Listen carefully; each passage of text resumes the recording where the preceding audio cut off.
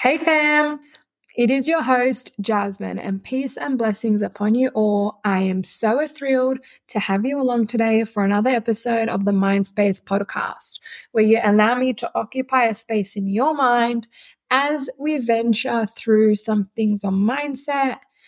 Let's all start our intention to hopefully gain some information, some hindsight, some insights throughout this next 10 minutes or so. Now, if you haven't read my description for this podcast, don't do it now. I am curious to know if you can guess what I'm talking about in the following. So, what am I? I am one of the smallest organs in your body, but often I am the biggest key to your spiritual, mental, and emotional exhaustion. Not having control of me oftentimes leaves you in more difficulties than when you began. Controlling it will allow you to be disciplined in nature. So, what am I? What do you think I'm speaking about here? What specific organ do you think I'm speaking about here? 3, 2, 1. Your tongue. I am talking about your tongue and how we use it for the words that we speak, for the conversations we have, and for really delivering our perspective of life. Because inevitably, the thoughts we think we speak, and oftentimes words are a lot more powerful than one may believe. What you may not know is what you speak out into the open becomes a confirmation for your subconscious. So if you spend your time telling yourself that you're anxious, that you're not beautiful, you're not good enough, you don't deserve to be successful, I'm an idiot, I'm stupid, even just in passing comments, doesn't necessarily need to be a foundational belief.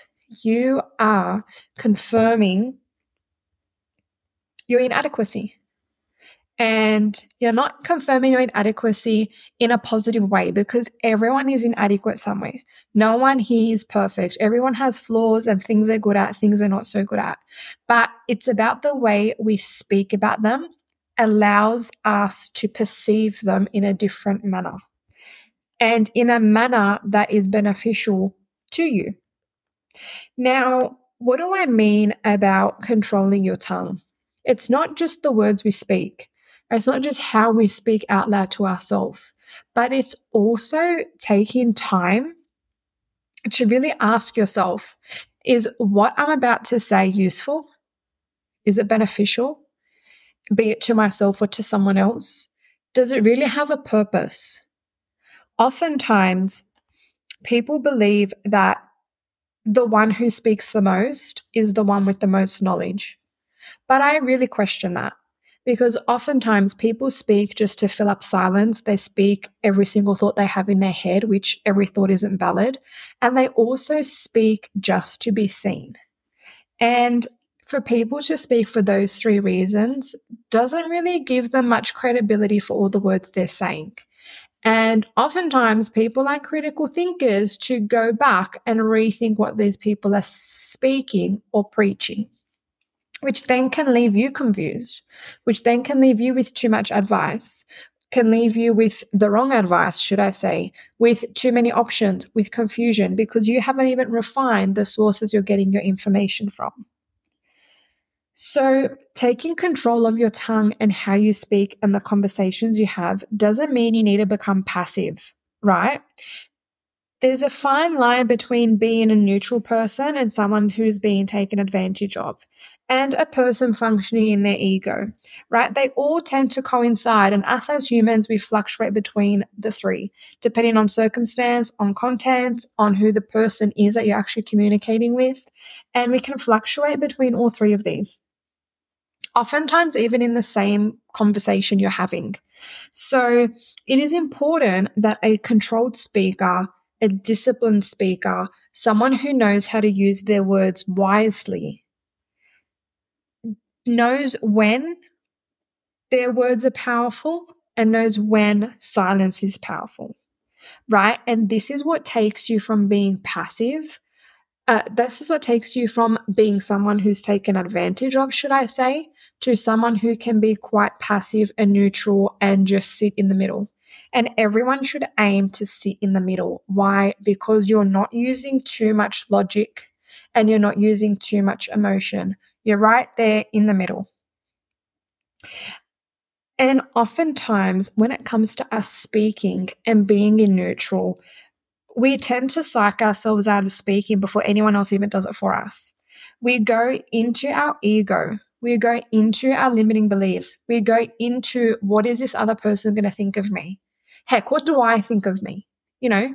And I know everyone sitting here at one point or another has had more than one version of themselves in their head having a conversation, right?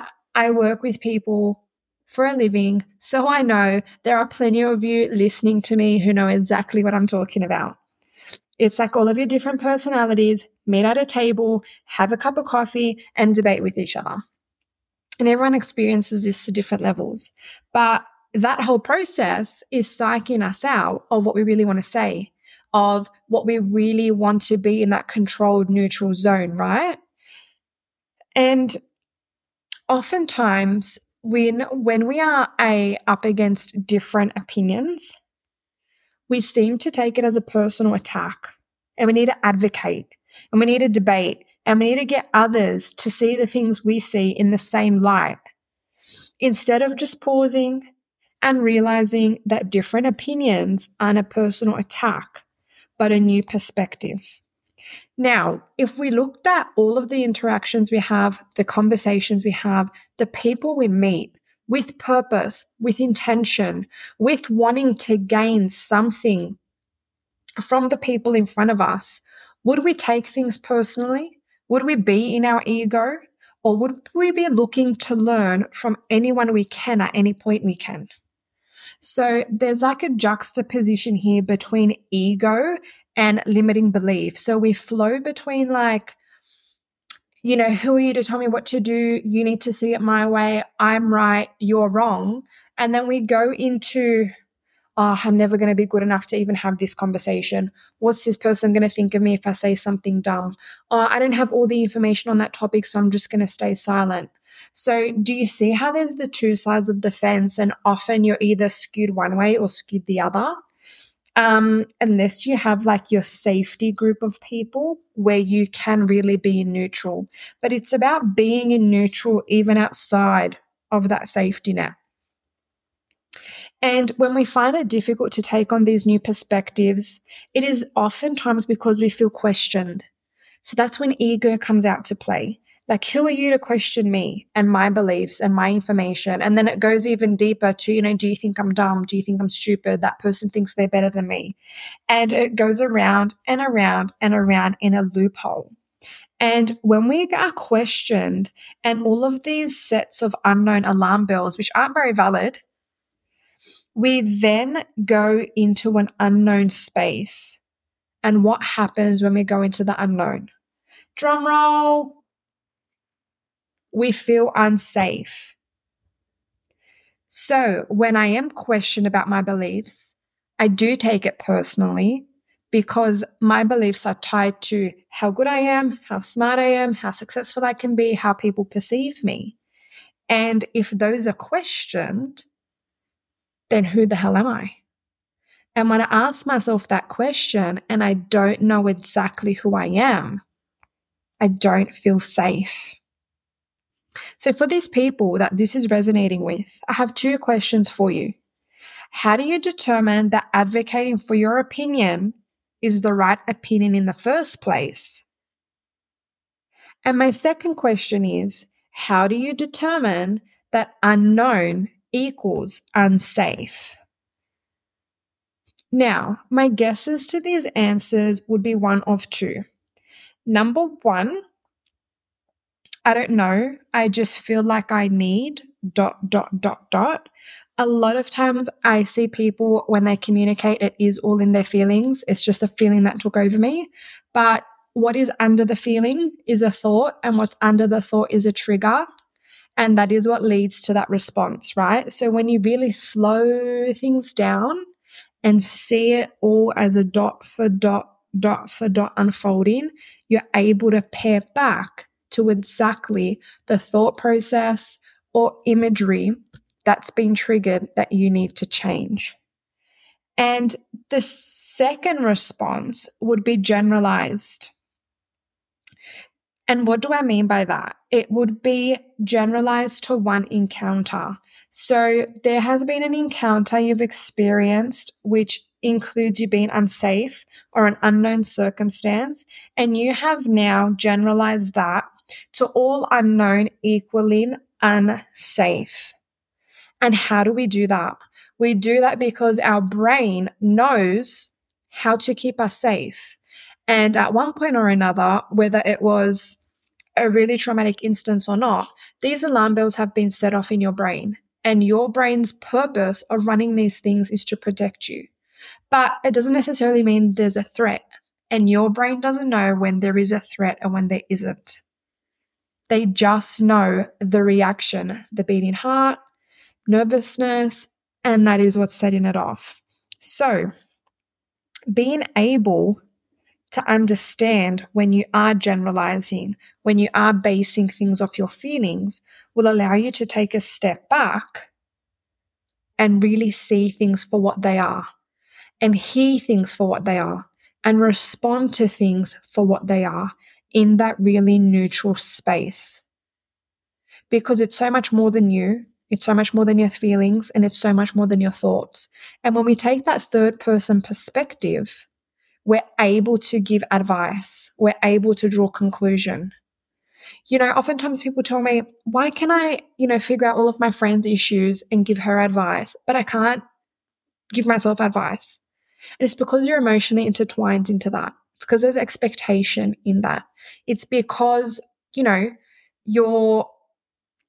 in it. You're not looking at it from the outside. So a simple thing you can do on a day-to-day basis when these things have come up for you is literally stepping into a third person and viewing whatever's happening in front of you. What is the best way for me to respond? Is silence good enough? Did I really control my tongue well enough? Have I put myself in this situation because I didn't control my tongue well enough? How could I have done this differently? Or how could I do this even better than I already am in order to use my tongue and my words to serve me a higher purpose? Now, one thing I really want to highlight is, I mentioned earlier, powerful people are people who don't speak everything. They're more than likely the quieter one in the room, the more observant one in the room, the person of little words. And you will notice this in yourself.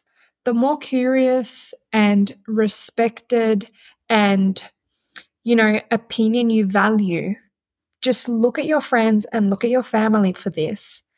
And think of those traits I just mentioned. And I guarantee you, it's not the person who speaks the most. It's not the person who speaks everything on their mind. It's not the person who has no control over their tongue. I guarantee you, it's the person of little words. It's the person who speaks when they need to speak. And our prophet, peace and blessings be upon him, was a man of very wise words. He was a wise man. He was a strong man. He was a disciplined man. He was a man who had control of his emotion, of himself, of his thought. He was never overly happy. He was never overly sad. He was never overly outspoken, and he was never overly quiet.